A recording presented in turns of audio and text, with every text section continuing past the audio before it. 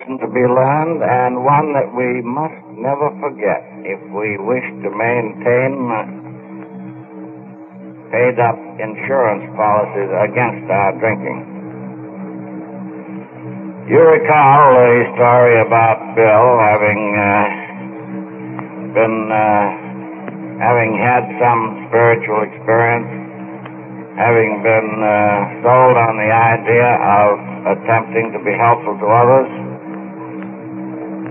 You undoubtedly recall the fact that he had been working quite hard at it for around 5 months or so, almost incessantly, and still had not created, if you please, a single convert. Not one. As we express it, no one had jailed. But he had worked tirelessly with no thought of saving his own strength or time or anything. But nothing seemed to register. When he came out to Akron on this business mission, which perhaps for the good of all of us turned out to be quite a flop, although he had the thing licked but didn't know it,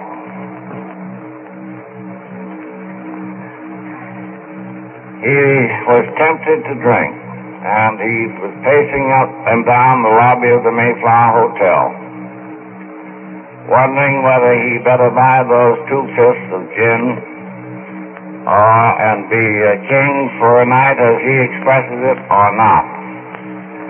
And his teachings led him to believe that he possibly might avoid getting into difficulties if he found some alcoholic on whom to work. Spying the name of our good friend Reverend Walter on the bulletin board in the lobby of the Mayflower, he called up the good doctor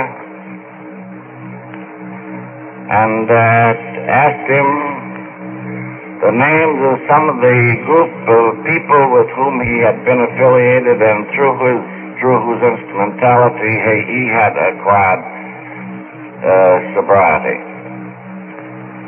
The good doctor said he wasn't one, but he knew of quite a number, and he gave him quite a little list, I guess about 9 or 10 of them. So Bill starts to call them up, without very much success. They had either just left town, or they were just leaving town, or they were having a party, or they had a sore toe or something. Anyway, he came down to the end, or at least very nearly the end, and his eye lights on the name Mrs. and happened to get our good friend Henrietta.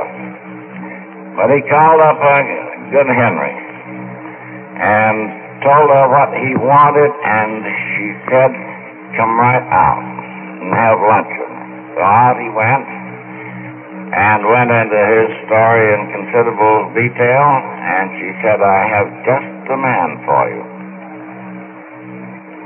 So she rushes to the phone and calls up Anne and tells her that she has just the fellow to be helpful to Bob, and we should come over. And he said, well, I guess we better not go over today. But Henry is very persistent, very determined individual.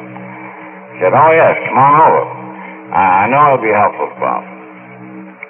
Well, Henry didn't think it was quite wise for us to come over there, and finally Henry bore in to such an extent that she had to tell her that I was very much in the sack, and has, in fact, it passed all capabilities for listening to any conversation, and it would just possibly have to be postponed. So she starts in the next day, having invited, being Sunday and Mother's Day, and we said that Anne said we would be over. Well, I don't ever remember feeling much worse, but being very fond of Henry and having said we'd go over, we started over, and I extracted the solemn promise man on the way over that 15 minutes of this stuff was tops. that I didn't want to talk to this mug or anybody else, and we'd really make it snappy. Now, these are actual facts. We got there at 5 o'clock, and it was 11:15 when we left.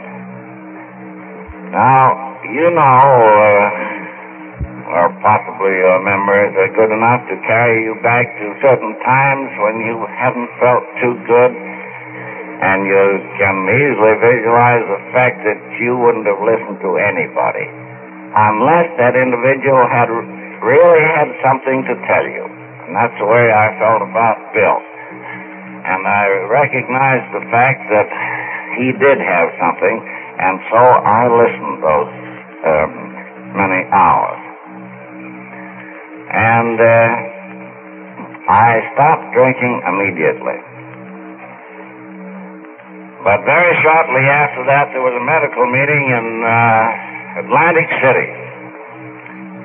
And I developed a terrific thirst for knowledge. I had to have knowledge. So I would go to Atlantic City and absorb lots of knowledge.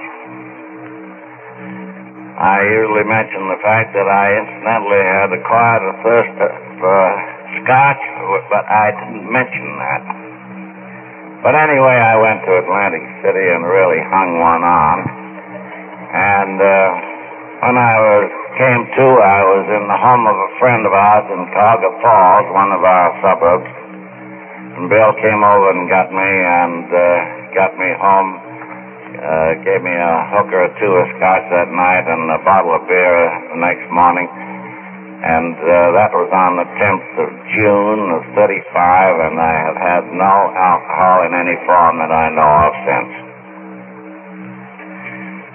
Now, the interesting part of all this, and not all these sordid details, but the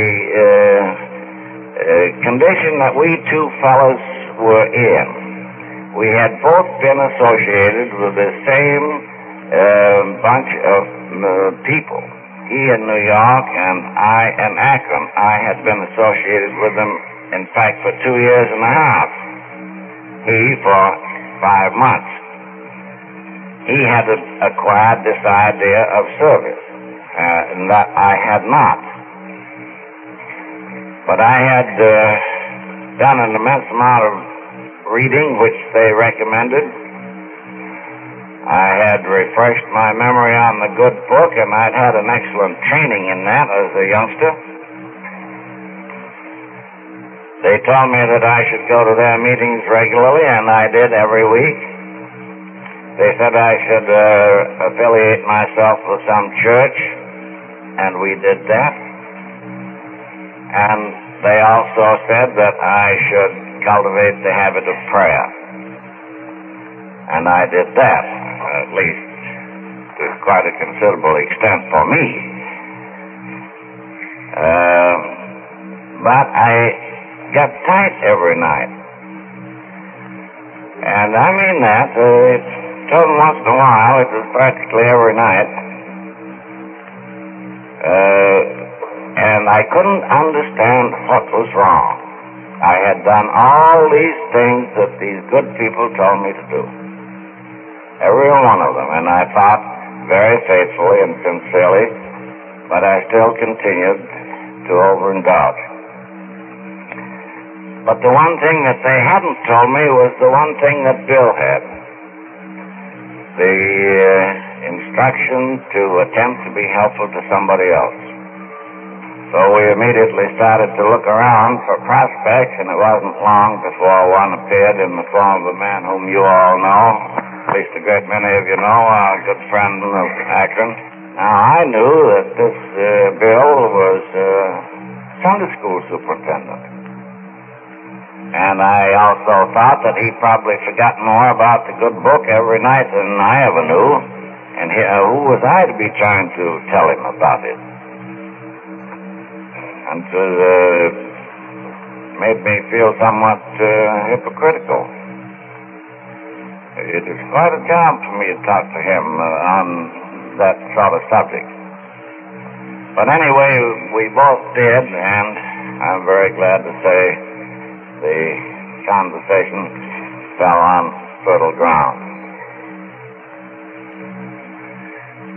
Then in October, we had 3 dumped in our laps almost simultaneously. But the point I wanted to bring out was the fact that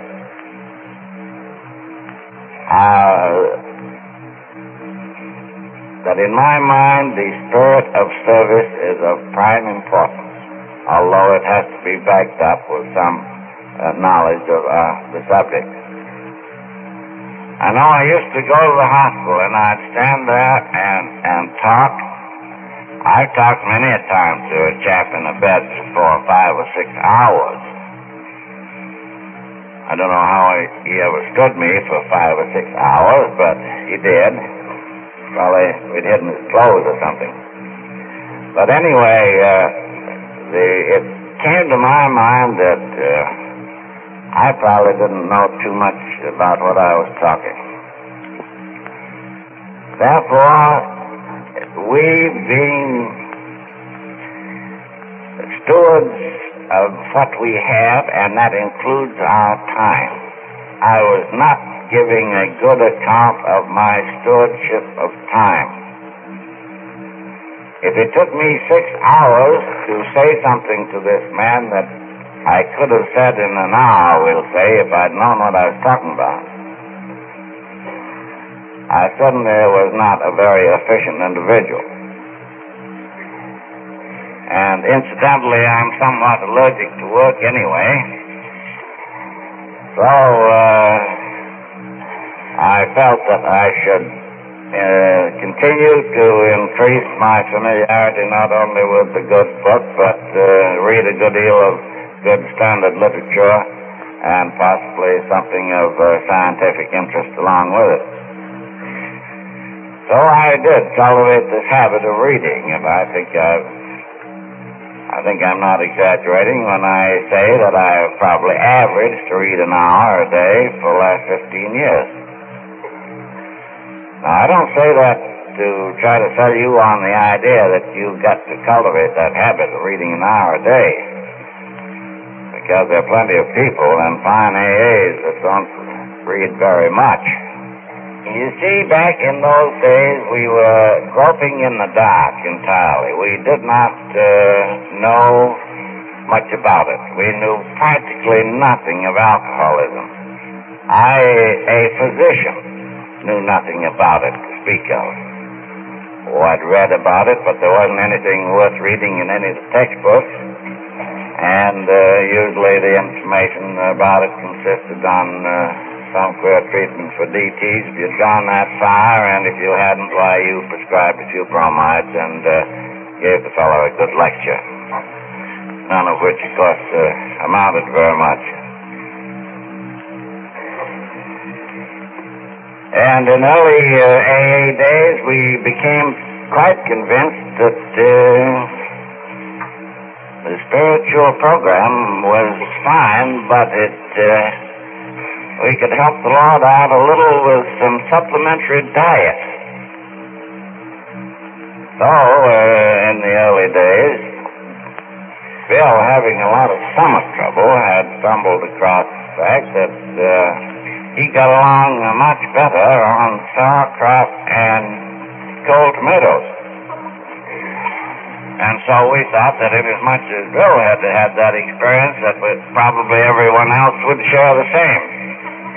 But of course we discovered later that most any dietary restriction had very little to do with the acquisition and maintenance of permanent sobriety. We, in our own stories in the mountain things speak of, when we started in on Bill, we had no 12 steps, we had no traditions, we had nothing of that kind. But we were convinced that the answer to our problem was in the good book. And it became somewhat evident, we thought, to some of us older ones, that it was contained, the part that we found absolutely essential, to a rather limited section of the good book. In other words, the Sermon on the Mount, 13th chapter of Corinthians, and the book of James. I think we got those ideas pretty firmly implanted in our minds very early.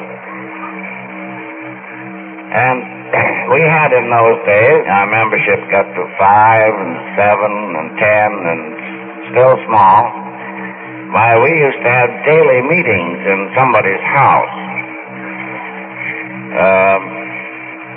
It was probably providentially arranged that all this happened at a time when everybody was broke, and awfully broke, too. It was probably much easier for us to be successful when broke than it would have been to have been successful if we'd had a good checking account apiece. But I know that we were every one of us just so painfully broke that, well, it wasn't a pleasant thought. But nothing could be done about it, and everybody else was broke too, and so we didn't take it too much to heart. But I do think that was providentially arranged.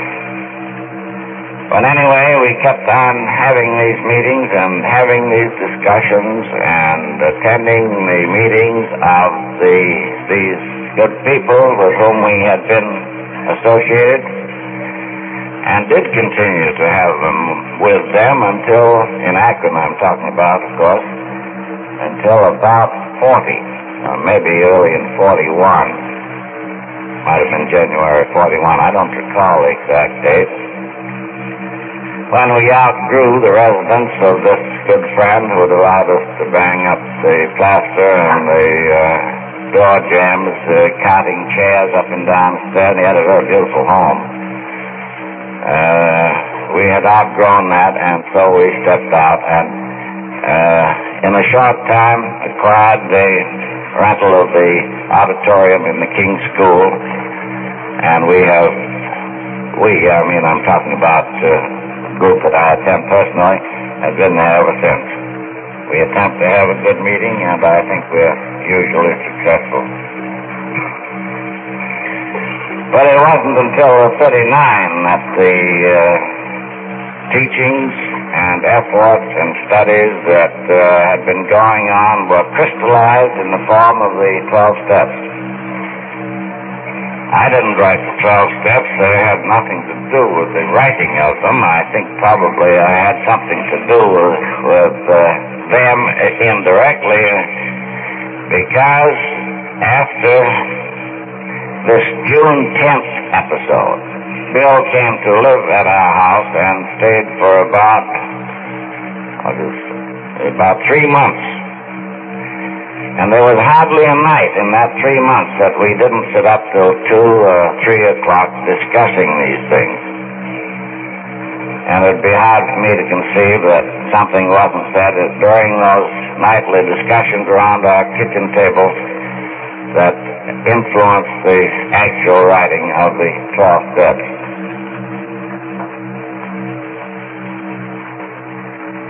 They're much more handy to have in that form, of course. We had the ideas pretty much basically, but not in terse and tangible form. We got them, as I said, as a result of our study and effort out of the good book. We must have had them because we have learned from experience that they're very important in maintaining sobriety, and we were maintaining sobriety, therefore we had them, but not in exactly the written form as you know them now. But that was the way that things started off in Akron. And as we grew, of course, we began to get offshoots. First one was in Cleveland, and I don't remember the next one, but anyway, they were started in Akron not too long after that, and have been continuing ever since. It is a great source of satisfaction to me to feel that I may have played some part in kicking in my 2 bits worth toward getting this thing started. I like to think that I have done that. Maybe I'm taking too much for granted. I don't know. But I feel that I was simply used as God's agent. I feel that I'm no different from any of you fellas or girls, except that I was a little more fortunate. That I got this message 13 and a half years ago, and some of you had to wait till a little later. In fact, I got a little peeved at our Heavenly Father because he was a little slow on the trigger, because I thought I would have been ready to receive it quite a while before he got around to present it. And that used to irritate me no end, but after all, maybe he knows better than I. But I felt sure that I would have been glad to have anything presented that would have been workable and produced the sobriety which I thought, at least, that I wanted so badly. I used to even doubt that at times. I would go to my good friend Henry and say, Henry, do you think that I want to stop drinking with you? Henry, being very charitable soul, said, yes, Bob, I'm sure you want to stop. And I would say, well, I can't conceive of any living human who really wanted to do something as badly as I think I want to do it, who could be so total a failure. At any, I think I'm just one of these want-to guys. He said, no, Mom, I think you want to. We just haven't found just the way to work it yet. But anyway, that was the way I felt about it. And the fact that my sobriety has been maintained continuously for 13 and a half years doesn't allow me to think that I'm necessarily any farther away from my next drink than any of you people here.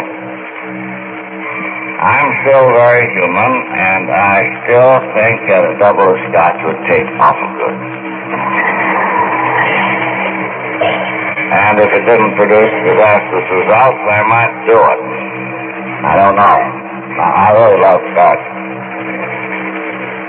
But I have no reason to think that it would taste any differently. I have no legitimate reason to believe that the results would be any different. They were always the same. They were always the same in that I always wound up back of the dear old 8-ball somewhere.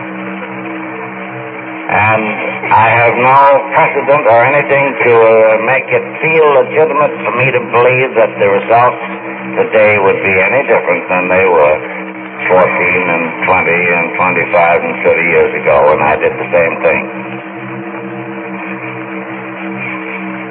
I just don't want to pay that bill, because that's a big bill. It always was, and I think it would be even larger today, because of what has gone on in the last 15 years, and naturally being a bit out of practice, I don't believe I'd really last very long, and I'm having an awful nice time. And I just don't want to bump myself off, even with the pleasures of the alcohol route. So I'm not going to do it.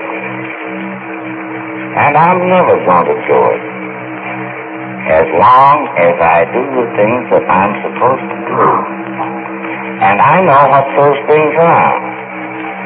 So if I should ever get tired, I certainly never would have anyone to blame for it. It would be done, perhaps not with malice aforethought, but it certainly would be done with, as a result at least, of extreme carelessness and indifference. I said I was quite human, and I get to thinking every once in a while, well, here's this Smith guy, he's a fairly smart individual. He's got this liquor situation right for the tail, proved it, demonstrated it, hadn't had a drink for 13 years. Probably could knock off a couple and no one would be the wiser. No, I'm not trying to be funny at all, because those thoughts actually enter my mind. And I know just the minute they do exactly what has happened. You see, there in Akron we have the extreme good fortune, as a great many of you people know, of having a very nice hospital set up at St. Thomas Hospital. With a ward that theoretically accommodates 7, but good Sister Ignatia sees that it's stretched a little bit, and she usually has about 2 or 3 more parked around somewhere. And almost invariably, I find that I haven't been paying quite so much attention to the boys in the ward as I should. Just as sure as that idea that I could probably polish off a couple enters my mind, I think, how about the boys in the ward? You've been giving them the semi-brush off here for a few days. You better get back on the job, big boy, before you get into trouble. And I pat her right back and am much more attentive than I had been in the days preceding the time that I got this funny idea. But I get it, and I get it every once in a while, and I'll probably continue to get it as long or whenever I get careless about that one thing. You know, back in those early days about which I spoke, before we had the 12 steps, we did have some other things besides the actual biblical verses. That was. I was getting to thinking more of Smith than I was the ward. Otherwise, I wouldn't have neglected him. And I wasn't being especially loving. When these fellows had come there, indicating their desire for help, and I was just a little too busy to give them any, or at least very much, of my time. So I ought to be bothered with the bird. 10 cents to get rid of him, why, that's easy. You could even stand 2 bits. But not because you love the fellow, but just to be relieved of the nuisance of his hanging on your coat sleeve or what have you. No unselfishness, no love indicated in the transaction at all. But I think that the thing that really counts is really giving a service of yourself, and that almost invariably, not always, but almost invariably requires some effort and some time of your own.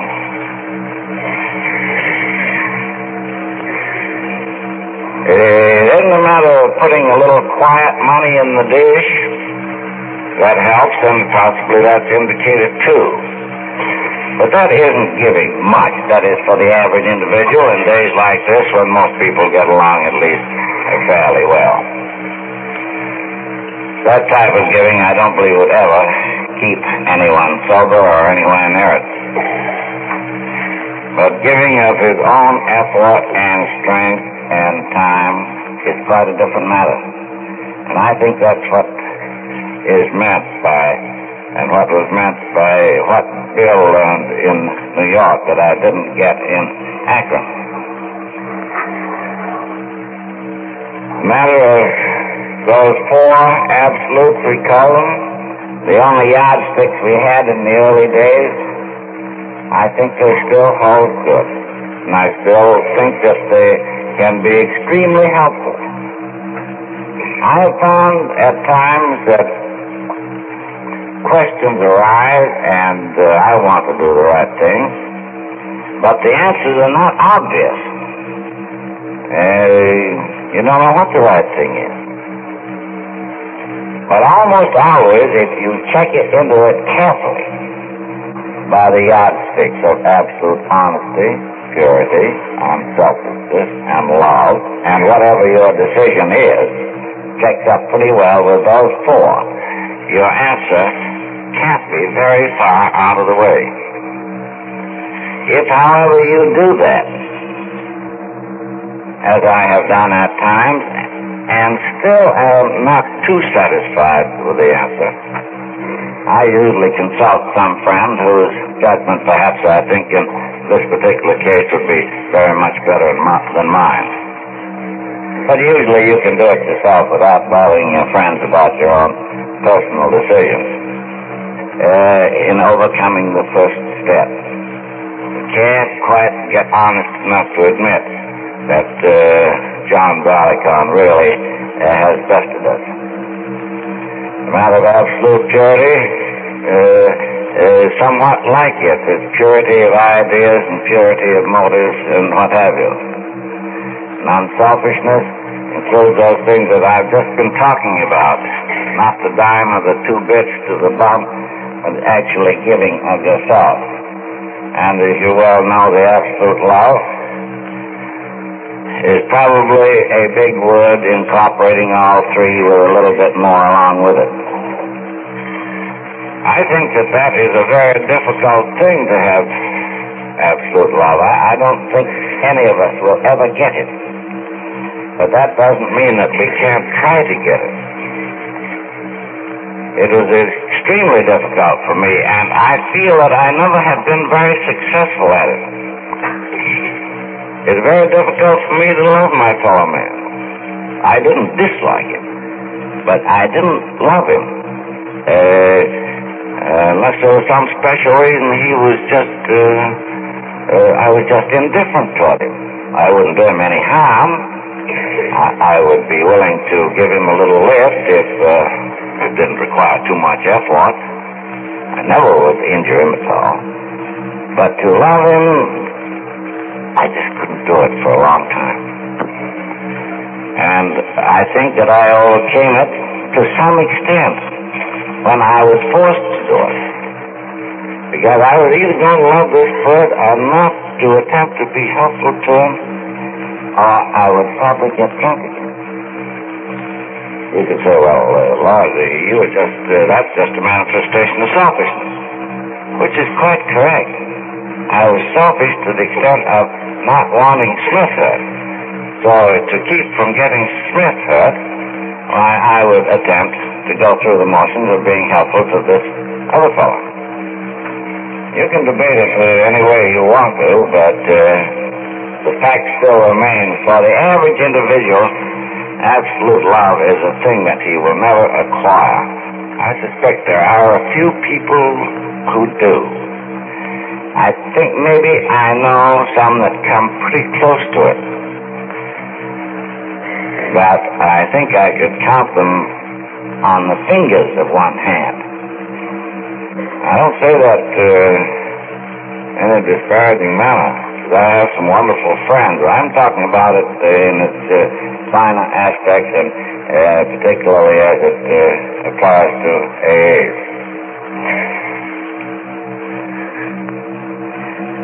I don't think we do anything well very much in this world unless we practice it.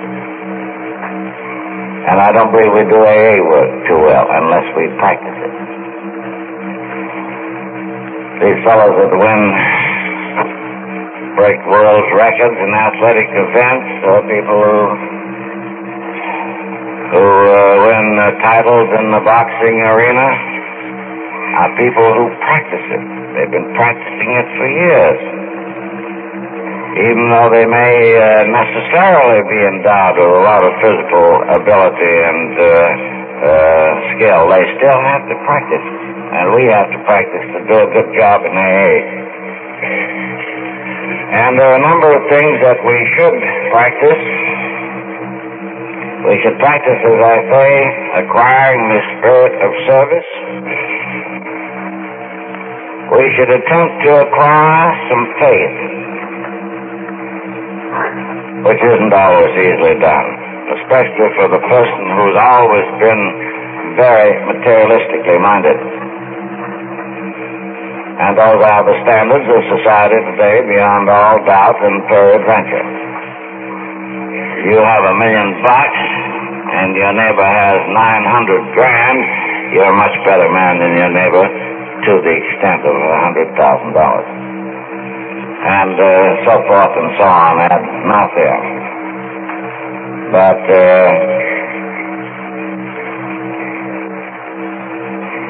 I think that it can be acquired. It can be acquired slowly. I think that is something that has to be cultivated also. That was not easy for me. I just assume it's difficult for others.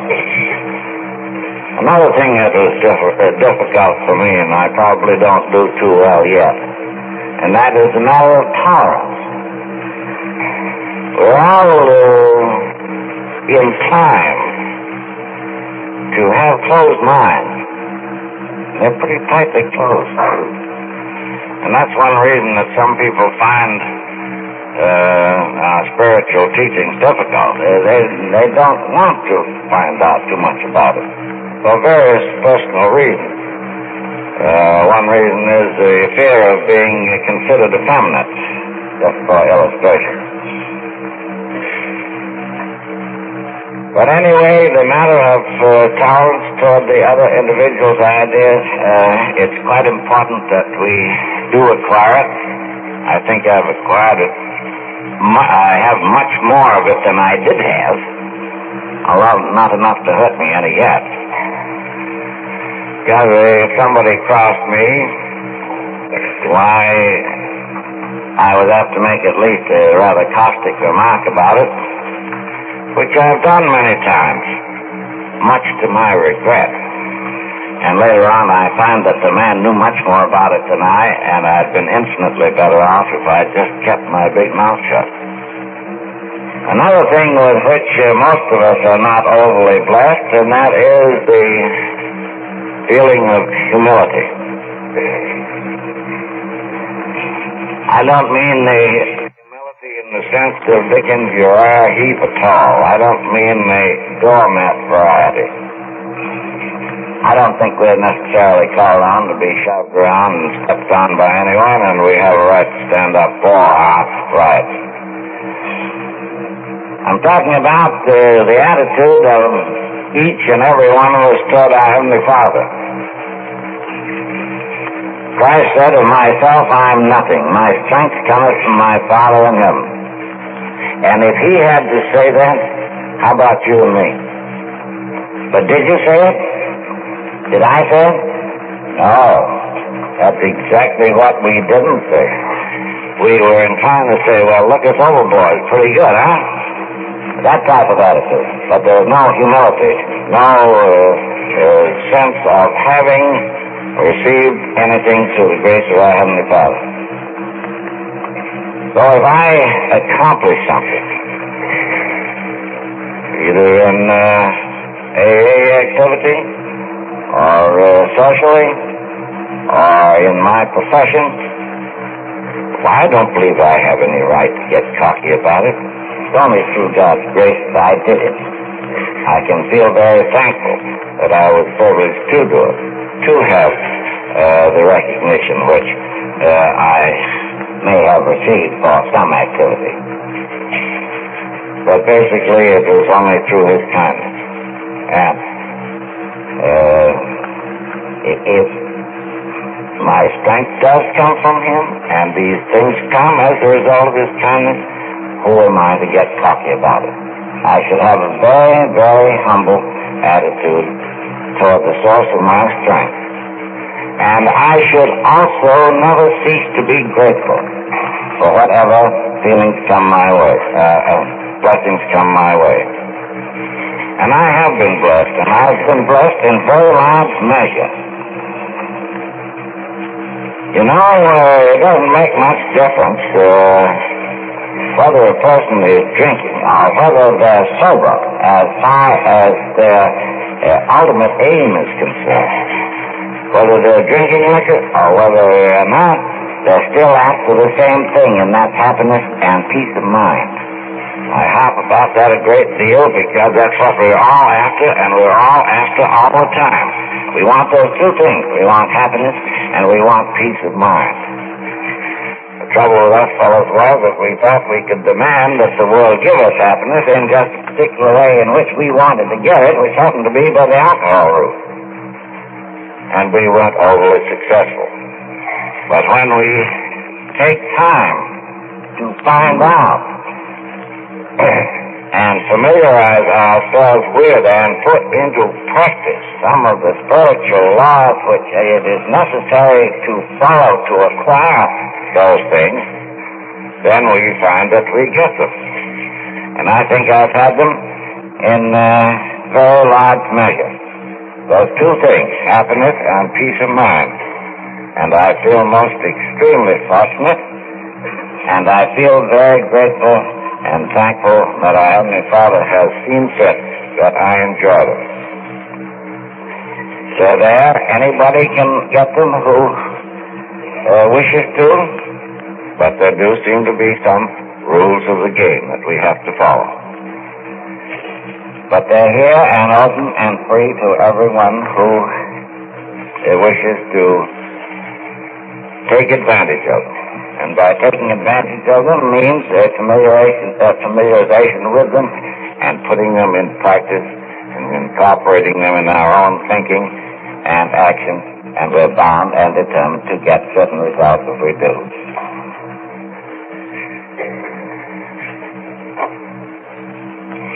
As I said, it is a very great source of pleasure and gratitude to me to feel that maybe I kicked in my 2 bits worth toward starting this.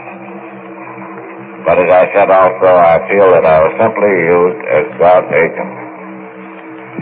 The question might arise, well, we know what AA's done in the last 13 years, but how about it from here on? Where do we go from here? Our membership, I think, is conservatively estimated at present around 70,000. But will it be in the increase from here on? Well, that'll depend on every member of AA.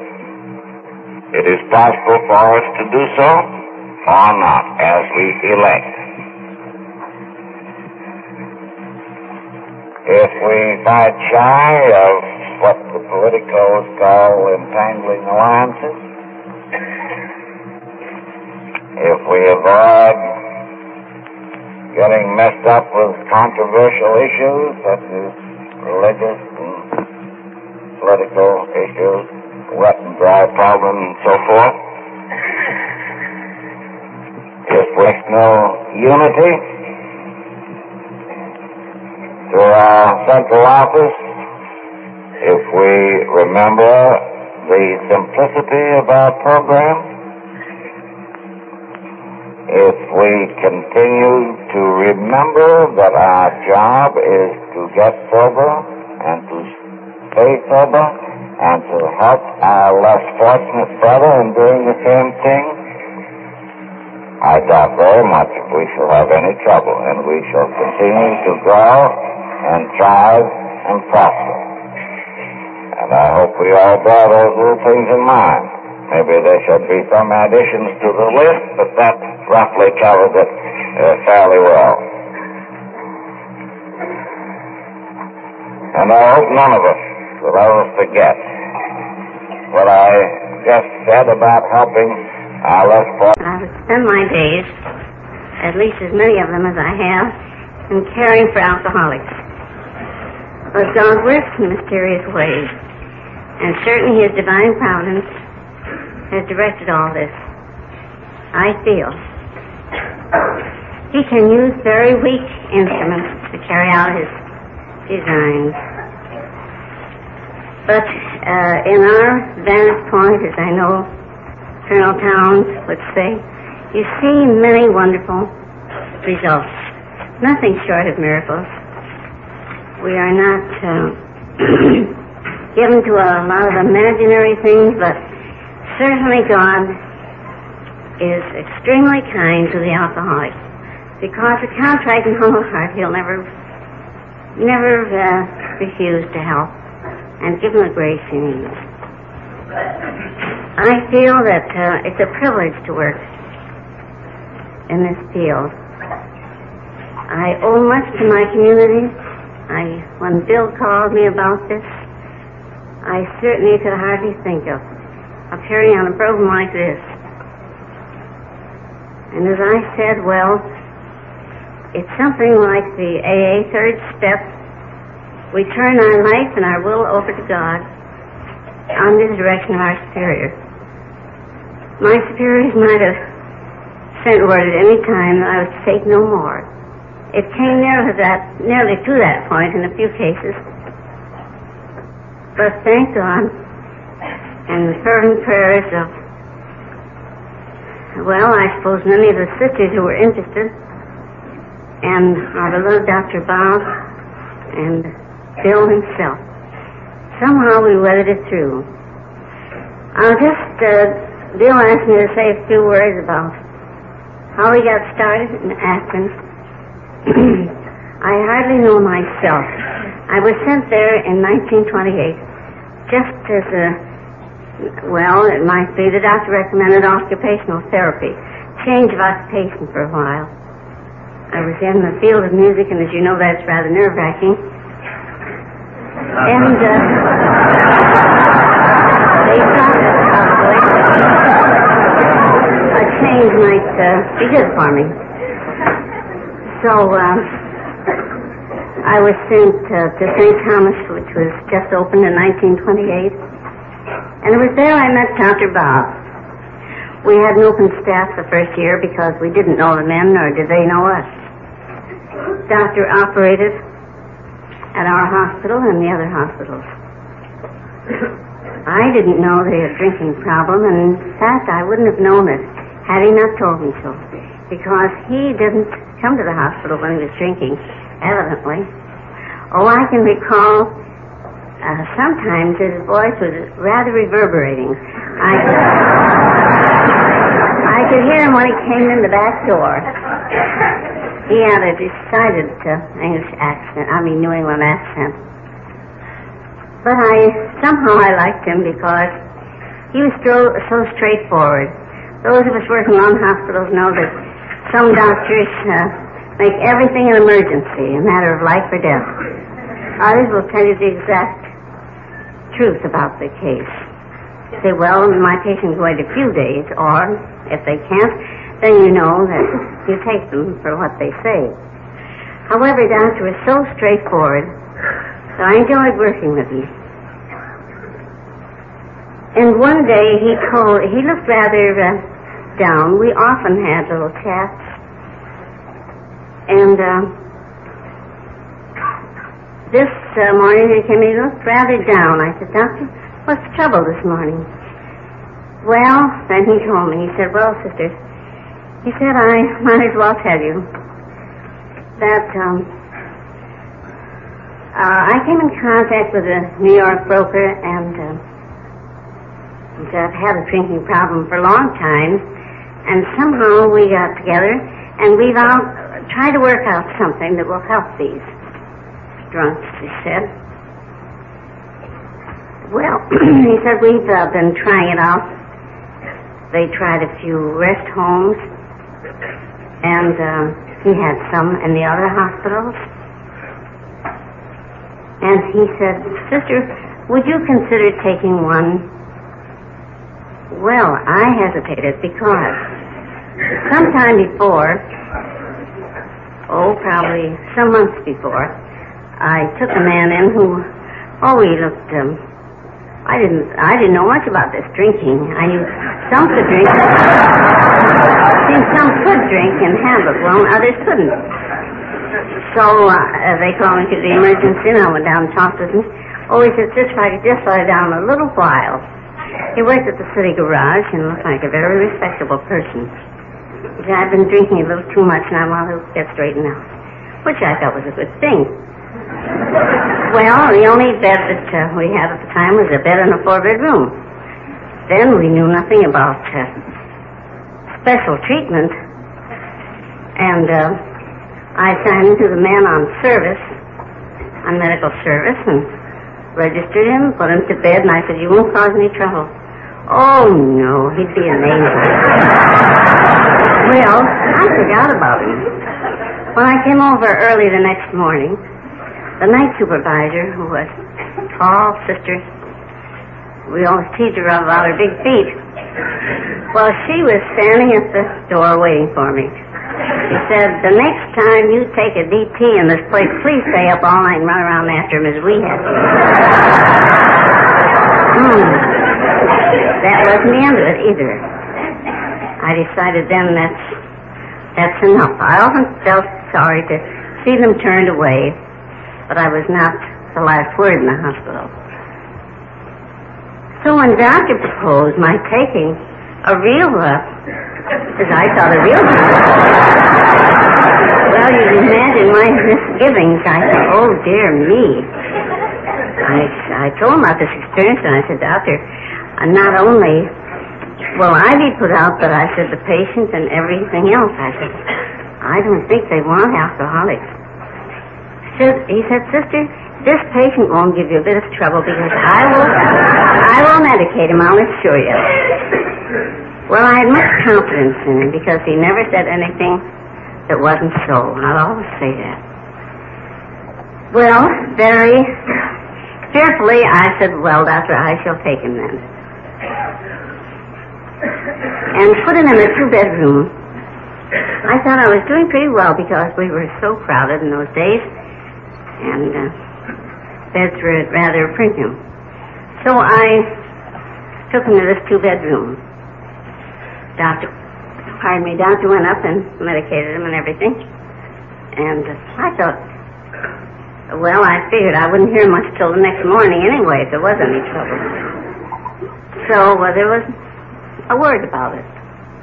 Doctor then came to the admitting office. Thank you.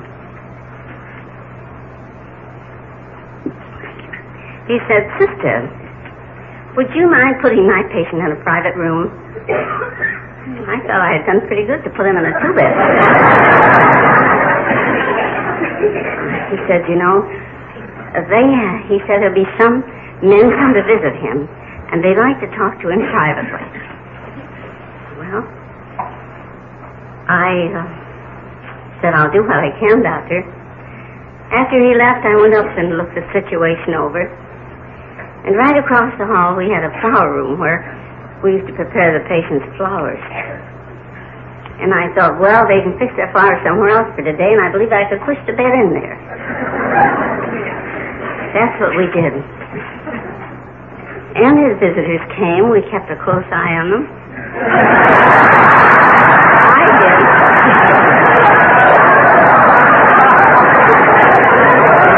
It was all you. And I thought, well, mighty respectable-looking men. They don't look as though they ever took a drink. And went along. I thought, now the next time I won't have this trouble. I'll put him in a private room. So the next one that came along, I put in a private room. And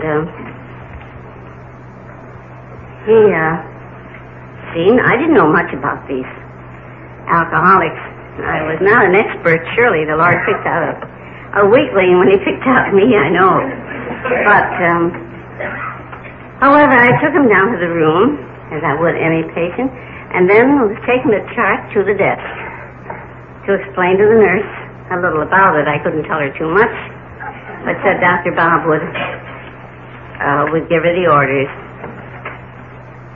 And wasn't he down after me?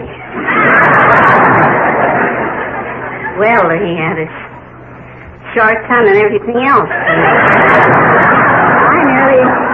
I nearly went through the floor because the nurses all looked and everything. And I said, you go right back to your room, we'll be right down. So the nurse came down with me. And here he was under the bed. Well, I thought this will never work. I don't believe this will go at all. I'd better put two together the next time. I didn't want to give up at once. I don't know just exactly what I did, whether I had someone stay with him or what I did. But I know after that, I put two together, and then finally we took a 4-bedroom. That seemed to go pretty good. One would help the other. Usually, one or two would be in a few days before they'd be coming out of it pretty well. And so then we took another 2-bed across the hall. Well, it was hard to say no when they really wanted to do something about it.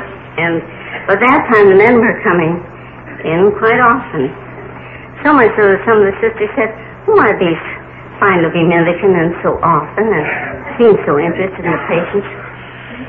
And I didn't say much at first, but later I said, well, that is AA. I said, what is AA? Would you like to know something about it?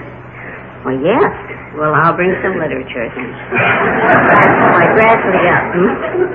But, of course, before that, a committee from Alcoholics Anonymous talked with Sister Superior.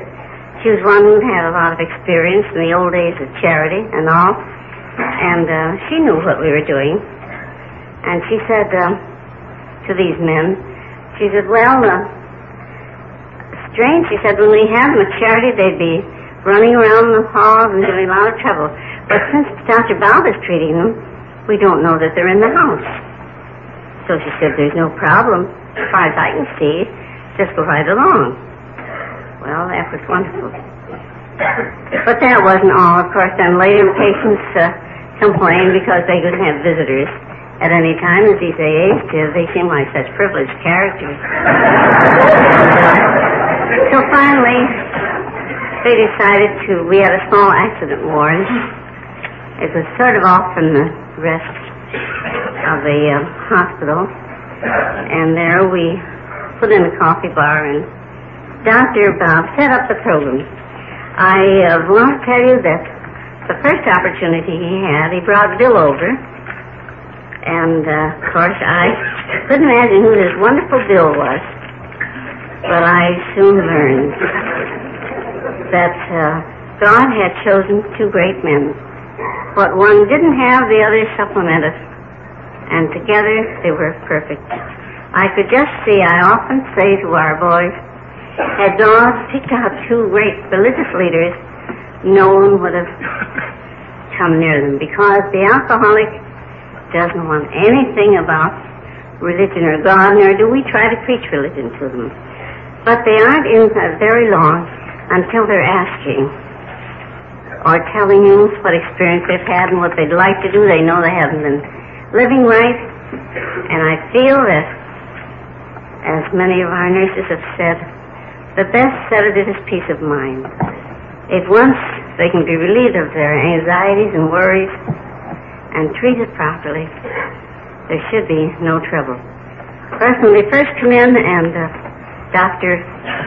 set up the program, no televisions, no radios, no newspapers, only literature pertaining to AA or something that would have a building of their morals and things of that kind. Because they have all the reading they can take care of, and then their visitors, too. Well, we went on with that. There are many details I could bring in, but I don't want to make it too long because I know many of you have probably questions that maybe Colonel Towns could answer, and some of these people who know much more than I. But anyway, during Doctor's time, I think we treated between 4,000 and 5,000. And he treated them, he came in every day unless he was out of town or something like that. And without any charge, he said, that's my contribution to AA. Of course, in those days, they didn't have too much either to start with. And you couldn't mention money very well for how much it would cost, because if we just get them sober, it would mean a great deal. But that was taken care of later on. Thank God. It worked out very well. And there are no problems. Many times, whether they have it or don't, we take them in because God certainly provides. And the man who gets this program is everlastingly grateful. Doctor, it was hard to understand. Sometimes he'd make rounds and he'd come down and he'd say, Sister, let that man go home. He doesn't want this program. Oh, but Doctor has a big family and he has this, that, and the other. Doesn't want the program, Sister. He isn't ready. So he was always right. Many times they'd frighten me with they'd have a heart attack, or they would tell me they had a bad heart or something. And I hated to bother Doctor too much. Often I'd call Ann. I think members of this group, or any alcoholic, should often say a prayer for Anne, because she was the backbone of this. In her calm, quiet way, she was really an angel. I would call her and say, "Oh, Anne, I'm so worried about this fellow." She knew most of them from either reputation or doctor telling about them. And she would get the doctor if it was anything serious, but otherwise she said, "Now, don't worry about them, because they're alibiologists, in other words." And I learned they were. They do anything to promote another drink or treatment of some kind. So, well, we take them but once. That was Doctor's plan, too. I thought, oh, my, that's kind of strict, isn't it? But, oh, I see the wisdom of it. Because if there is a merry-go-round, when that temptation comes, you want to think, well, I can get back in there for 5 or 6 days. Well, that'd be all right. Sister's good. She'll take me back. And I'd only be encouraging my drinking. They know that it's a one-way trip. The sponsors, and as Colonel Town said, their cooperation is tremendous. Any hospital who tries to just take them in on their own is very foolish, because they need the sponsorship. I often say it's something like learning the technique of golf. You may know all the angles and all the rules, but unless you get out there in the field and do some footwork and practice, you won't be much of a golfer. So we tried. Dr. felt if they could be taken out of their environment. At first, it was just 5 days, because people were pretty depleted after the depression and all, financially. And the sooner we got them back to their families, the better.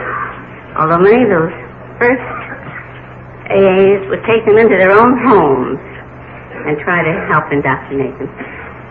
They worked in groups. It was marvelous what they did.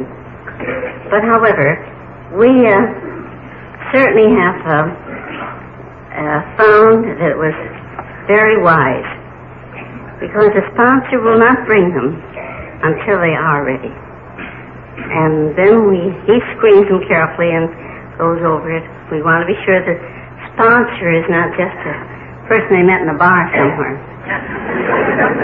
But one, I usually ask them what groups they're attending. Of course, now I know most of them well, know who are good sponsors and who are not.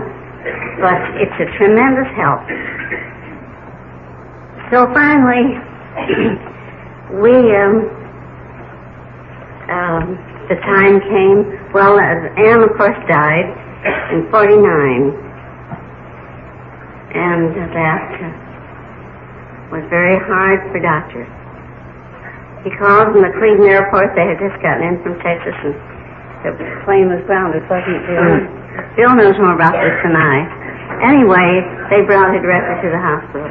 And we kept Doctor there, too, because he was pretty well shaken up with all this. And Anne died of pneumonia and all that. So, went on from there. Doctor then died in 1950, a year and a half later. He knew then, I believe, that he had a malignancy.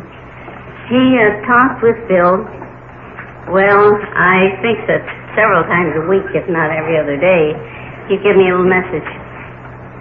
And I felt as though I knew Bill and his guiding spirit, too, because there wasn't very much done that they didn't consult together on, especially anything affecting the foundation of this. Then, one day I got word. We're just like people in the Army, we go to where we're sent. I often wondered whether I was off the mailing list or whether I was forgotten. I was there for 24 years. Probably 1 week short of 24 years. And finally, the obedience came. So I was to go to Charity and work with AA there. They had AA at Charity and fine workers there, but they just had a small department. And Sister Victorine, a very fine sister who everybody loved, was there too. And she came down and we told her everything, and Dr. Bob talked with her. And she really did a good job.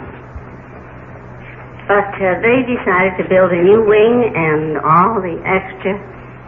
Oh, I know they thought Alcoholics Anonymous was a thrill then or not, but everything was discontinued. It wasn't absolutely a case of life or death.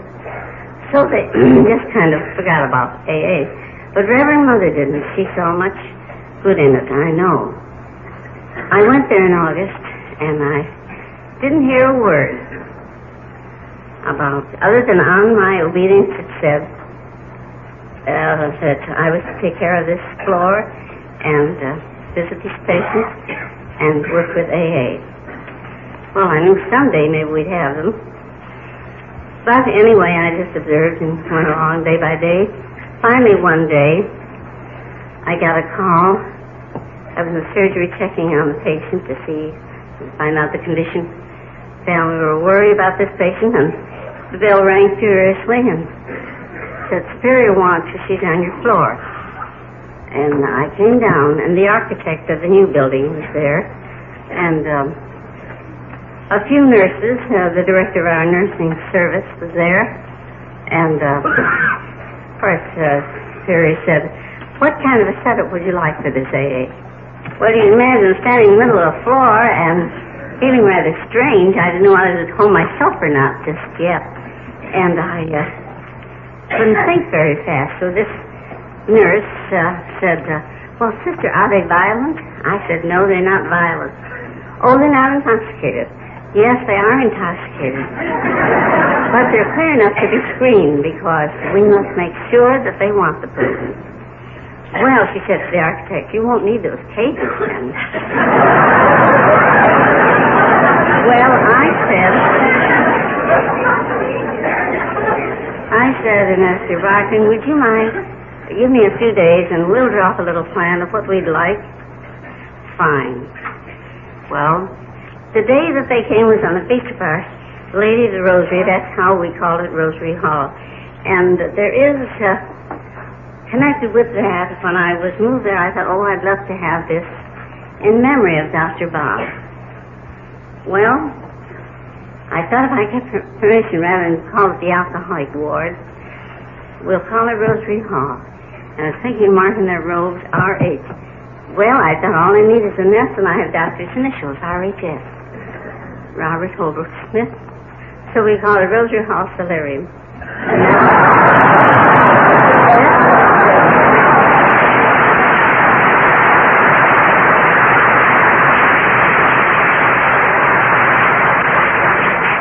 The insignia on the door is RHS.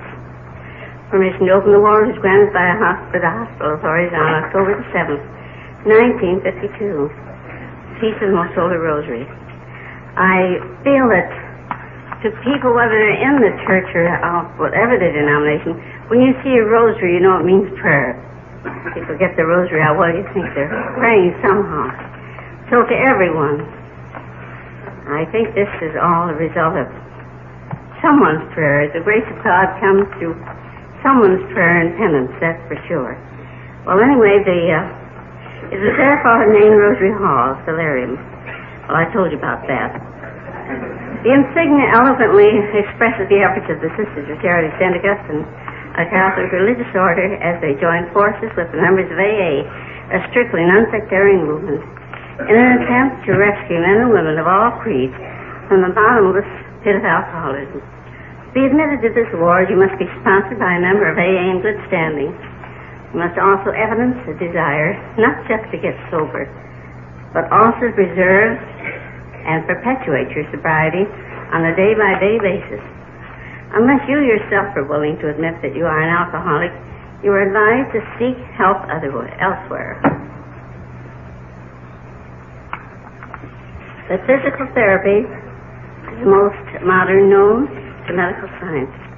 The patient's entire stay is a retirement from the outside world and the habits which have caused his collapse.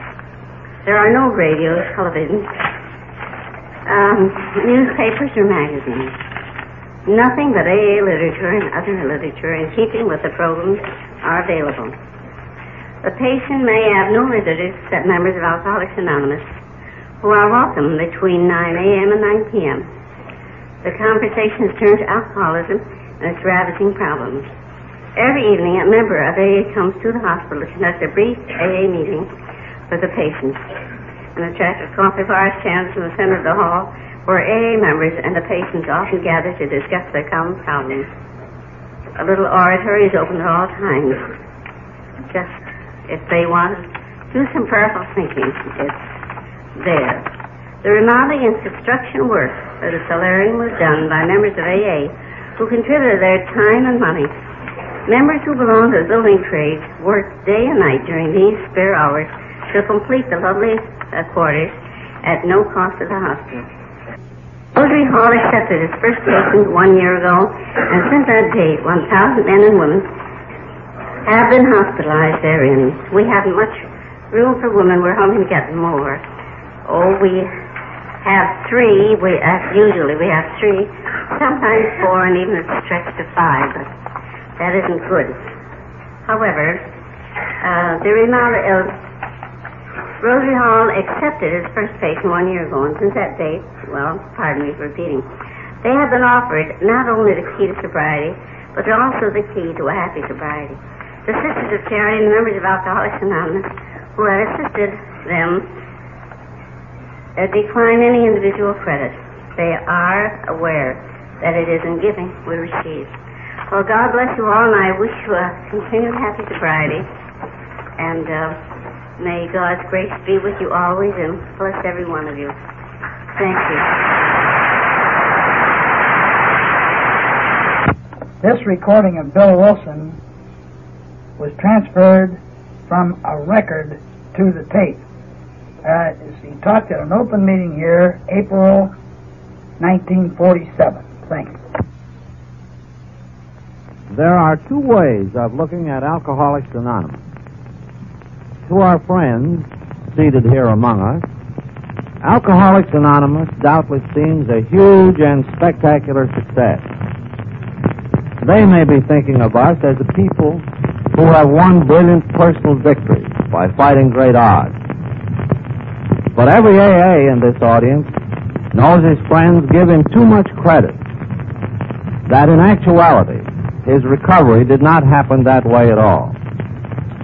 Each in his heart knows that he became too weak to fight alone, that he had to confess his life had become unmanageable and therefore unbearable. He remembers how his power of will to conquer alcohol was crushed, how he finally saw he could never win through under his own strength. Nevertheless, he will tell you that this bitter admission, the hardest a human being can make, was the beginning of his new life. That new life of which this meeting is such a glowing and grateful testimony. Hence, no AA meeting can ever be a boast of personal victory. It is, instead, our humble demonstration of that saving grace which all of us have found in a simple reliance on a power greater than ourselves. But, our friends may object, isn't this contrary to most human experience nowadays? Each of you quits the fight. You form into groups, then you help each other, meanwhile depending upon some higher power. We admit it works. We have seen the proof. Still, your philosophy doesn't entirely make sense. How can you win wars without fighting battles? Nowadays, when almost everybody feels he must fight, even to survive, here is the Society of Alcoholics Anonymous telling us, yes, proving to the whole world, that in their experience they have found a new life, only by first admitting they could not personally control the old one, let alone managing anything or anybody else. By what strange paradox, then, has this new strength arisen out of your bygone weakness? Whence out of complete defeat comes your astounding transformation? Explain, if you can, the secret of this seeming contradiction, this divine paradox. These are the very natural questions of those who first observe us. Intuitively, our friends sense a mystery. Most of them feel they have seen a miracle. For so powerful has been the alcoholic obsession that all through the ages, few victims have ever survived it. Now comes this wholesale liberation, thousands every month. Is this miracle of recovery due only to the fact that we alcoholics have gotten together, telling each other that we are sick, advising each other to fetch in more sufferers, and exhorting each other to be more honest and tolerant? Is that all there is to it? Have we only constructed one more psychological gadget, this time operated by the patients rather than the doctors? Few people who have taken a good look at AA believe this to be the full explanation. Some years ago, a prominent physician was asked to explain Alcoholics Anonymous to a group of his colleagues. Said he, when declining the invitation, "These AAs have assembled many powerful psychological resources. Yet the sum total of these resources does not explain to me the results I have witnessed. In days and weeks, I have seen unbelievable changes in their behavior and motivation.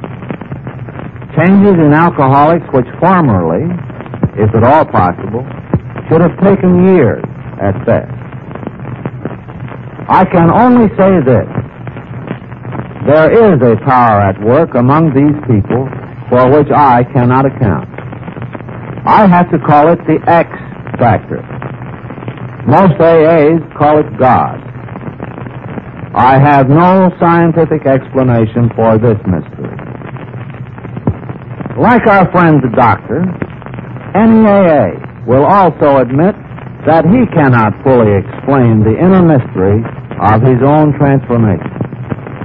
He can only tell the story of it, as best he can, so that others may, if they wish, find their own freedom. Mine is a simple tale to tell. As with countless other thousands who had gone before me down the left-hand path to alcohol oblivion, I came finally to the jumping-off place and could not turn back. It was midsummer, 1934. At a New York hospital for alcoholics, I was lying on one of those grim beds of physical and mental anguish we AAs know so well. I had been there before, but this time it was different. This time I had no hope. This was the finish, the curtain, it seemed to me. What a devastating blow to my pride. I, who had thought so well of myself and my ability, of my capacity to surmount obstacles, was cornered at last. So I was soon to plunge out into the dark, joining that endless procession who had gone on before. I thought of my poor wife. There had been much happiness after all. What would I not give to make amends? But that was over now. No words can tell of the loneliness and bitter despair I found in that morass of self-pity. Quicksand stretched around me in all directions. I had met my match. Alcohol was my master. Tense and anxious, my wife Lois sat downstairs with a staff physician. That kindly man, Dr. William Silkworth, a medical saint if ever there was one, was trying in his gentle way to explain my alcoholic dilemma to her. "But, doctor," she pleaded, "tell me. Don't spare my feelings. Tell me truly, just why can't Bill stop? He has desperately wanted to for these several years. About other things, he always had great willpower and perseverance. He well knows that alcohol means ruin. Oh, tell me the truth, Doc. Why can't he stop?"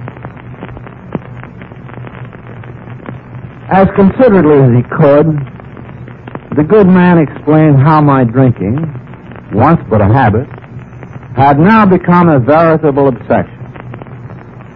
How my body, which could once tolerate alcohol, had now become highly sensitized to it. Allergic, he called it. So my dilemma was twofold. An obsession as powerful as that of a kleptomaniac to steal, and a physical intolerance to alcohol as grim as that of a diabetic to sugar. The obsession condemned me to drink in spite of myself. My bodily intolerance ensured that I would die or go mad if I kept it up. My only hope, therefore, was the expulsion of my self-destructive obsession, a rare occurrence once it had taken firm hold. At first, the doctor had felt that I might be one of those rare exceptions. But now, seemingly, I was too far gone. I would, he thought, have to be confined somewhere if I were to live very long. Such was my sense. Though not told me in so many words, I well knew what it was. I had tried too many times and had failed too often. I had no more strength to resist. I was through. But it was darkest before dawn. For then came a friend with a message.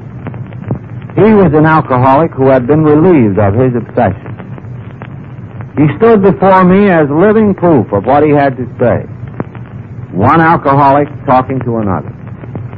He could convince where others could not. Despite my reluctance, for I was an agnostic, I knew I must heed his message or die. Though not easy to take, his message was simple and direct in the extreme. But within its seeming simplicity, it did carry the miraculous power to expel alcohol obsession and catapult me into a new world. In my case, this occurred the very moment I was willing to lay aside my prejudice, admit my personal helplessness, and try without reservation what he offered me. Perhaps this is not the time or place to talk at length of my own recovery, of our AA program in detail, or of our astounding growth. This room is filled with fellow alcoholics who know and practice the AA way of life as well as I. The accomplishments of Alcoholics Anonymous are headlined in the press of the world. So I shall be content if I can remind myself, and any who would hear, that Alcoholics Anonymous is not, after all, a personal success story. It is, instead, the story of our colossal human failures, now converted into the happiest kind of usefulness by that divine alchemy, the living grace of God. For all those who would know us a little better, or who perchance might wish to try our simple message for themselves, I can do no better than leave with them the last 7 lines of our book of experience, Alcoholics Anonymous. These lines read as follows: abandon yourself to God as you understand God. Admit your faults to him and your fellows. Clear away the wreckage of the past. Give freely of what you find, and join us. We shall be with you in the fellowship of the Spirit, and you will surely meet more of us as you trudge our road of happy destiny. May God bless you and keep you until then.